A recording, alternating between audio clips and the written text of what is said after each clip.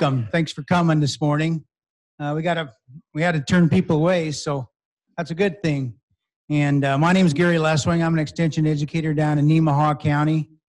And many of you may not know that we actually have a organic project going on here. I worked up here for many years, several years ago, back in 1975. Warren Saws, who was the director then, he started this experiment, and it's actually still going, doing some research comparing organic, and it's changed somewhat as far as the rotations and that, but about 3 miles north east of here are some plots there. They're called long-term rotation, and they're still going. And then in the 80s and 90s, it was across the road in the forestry section. They had some organic small farms that students worked on and that. So there has been some of this research going on. Keith wanted to do this a year ago or last summer, but it just didn't work out with everything. And so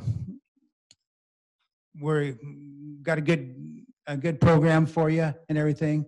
We're going to start off with, and I should say, out in the hall on the corner, there's a bunch of materials, some things on organic certification that the university put out, and then also some information on SARE. SARE is a big sponsor. That's Sustainable Ag Research and Education. They actually have farmer rancher grants where you can get, well, if a group of like 3 farmers got together, they could get up to $27,000 to do a project.